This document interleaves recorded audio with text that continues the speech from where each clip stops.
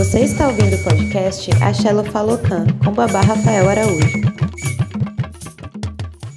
O culto tradicional do orixá, ele tem por objetivo colocar a pessoa no caminho correto, que é o próprio destino. Só que o próprio destino, muitas vezes, é um caminho ruim. Nem todo destino é um caminho bom.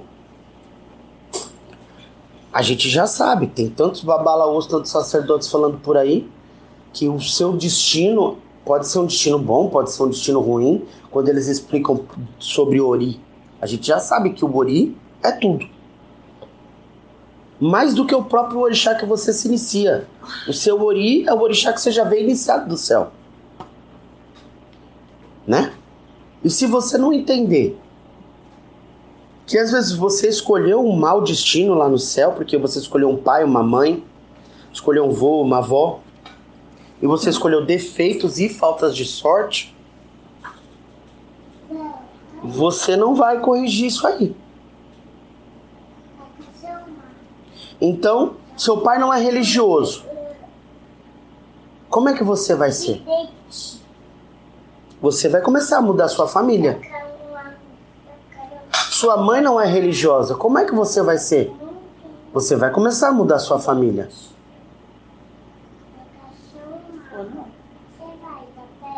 Porque você precisa fazer o que eles não estão fazendo, o que eles não fizeram, né? É aí que está o problema. Porque tem gente que veio à Terra para ser próspero e já veio com a prosperidade. E tem gente que precisa aprender a conquistar essa prosperidade. Para na outra vida, chegar aqui, a prosperidade já está no caminho.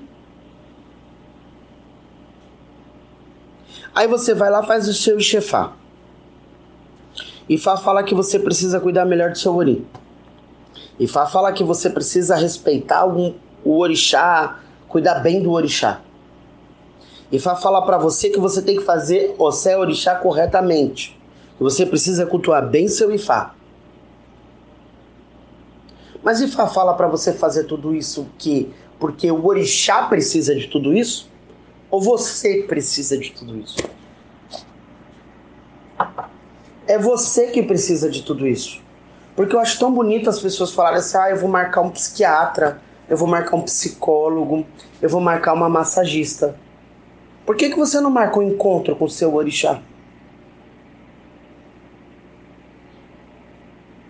Por que você não marca um encontro com o seu orixá?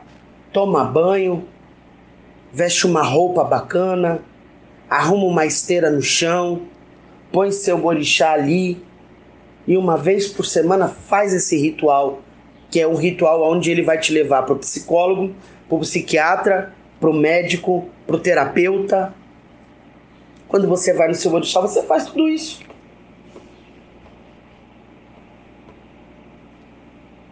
É mais fácil eu me arrumar, colocar o tênis, pegar uma bolsa bonitinha, um cartão de crédito, um pouquinho de dinheiro e sair para ir no médico, né? Mais bonitinho. Eu tenho assunto para conversar com a sociedade.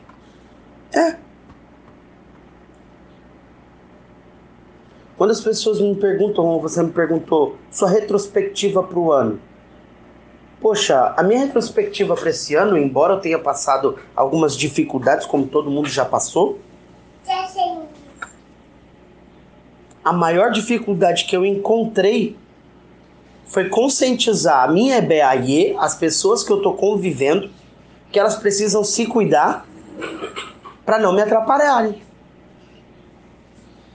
A única dificuldade que eu tive esse ano foi conscientizar quem está do meu lado, quem está comigo todos os dias, quem convive comigo em todos os lugares, se conscientizar que tem que se cuidar para não me atrapalhar. Porque não adianta só eu me cuidar. Não adianta você ser mecânico, consertar o carro e o piloto não sabe dirigir direito. Não adianta você preparar a terra, arar a terra, adubar a terra, semear a terra. E quem é que vai regar as plantas? Não rega as plantas. Não vai molhar a terra todos os dias. Como é que vai crescer planta? Não vai crescer planta, né? Então, se você pode reclamar um pouco, talvez reclame de si próprio, de não ter responsabilidade, de não ter compromisso, de não ter disciplina, de não ter amor religioso. Tudo isso que eu estou falando é religioso. E para mim, isso é falta de amor próprio. Porque quem não se cuida espiritualmente, não se ama.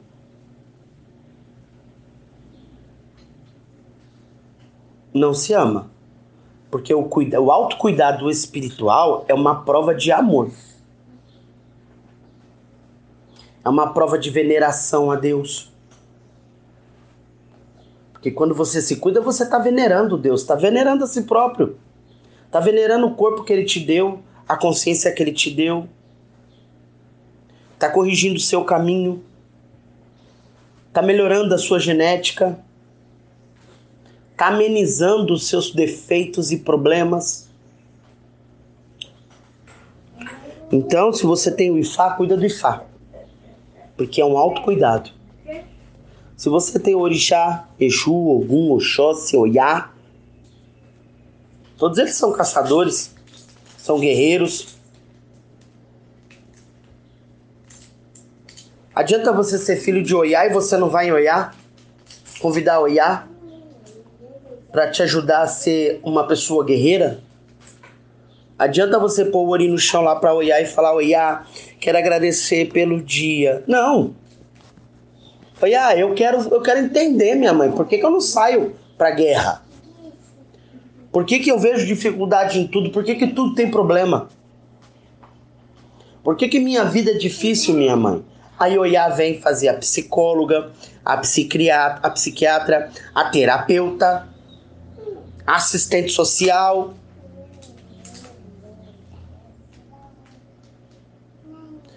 Se no seu orixá tem tudo que você precisa, por que você não busca no seu orixá aquilo que você está precisando? Porque você acha que só o mundo material pode te dar o que você quer. Ponto final. O africano fica rico vendendo tecido africano. Para o brasileiro. Você é brasileiro, compra tecido africano, não consegue vender. Para o brasileiro que quer o tecido africano. Dá para entender? Não dá para entender. O africano fica rico vendendo produto de macumba para o brasileiro. Você que é brasileiro, monta uma loja de macumba, vai vender o produto para o próprio público que o africano está vendendo e você não vende. Por quê? Porque ele é africano e você é brasileiro? Não, porque ele faz cuidado espiritual e você não faz. É isso. Ele ativa a sorte comercial dele. Ele ativa a sorte comercial dele. Você não ativa a sua sorte comercial. E aí você sofre, né? Você sofre.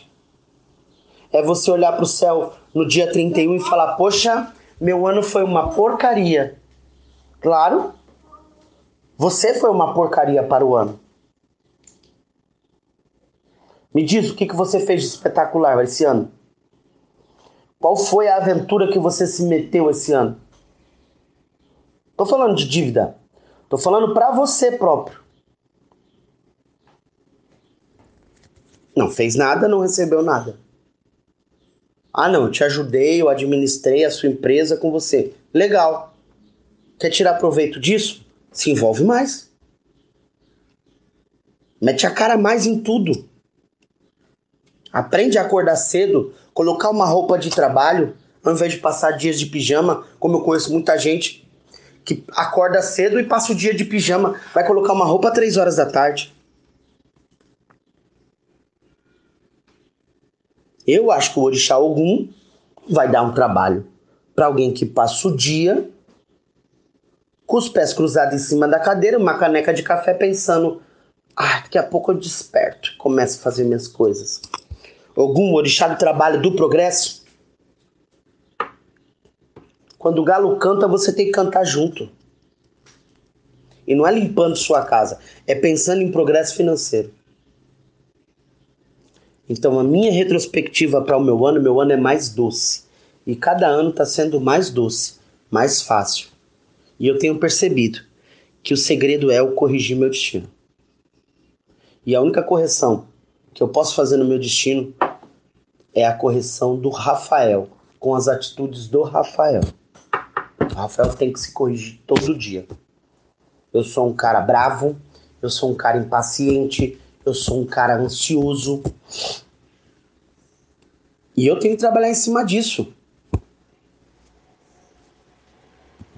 Não é o orixá que vai fazer isso só porque eu tô colocando obi lá. E o obi é o quê? Clonazepam? O obi é Rivotril? O obi é fluoxetina? É remédio para ansiedade? Só vai se tornar um remédio para ansiedade se eu falar no obi. Orixá, me ajuda a ser menos ansioso. Aí o orixá manda eu tomar ebol, o orixá manda eu tomar ebori. O orixá vai prescrevendo a receita. E você tem que fazer. É isso.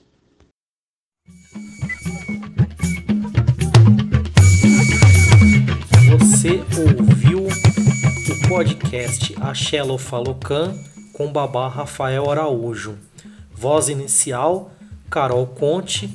Produção e edição desse que vos fala, Felipe Siles.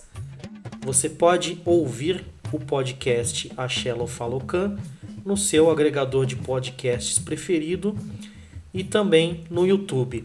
Nos siga nas redes sociais, Axé Falocan. Os links estarão na descrição do programa. Obrigado, Axé.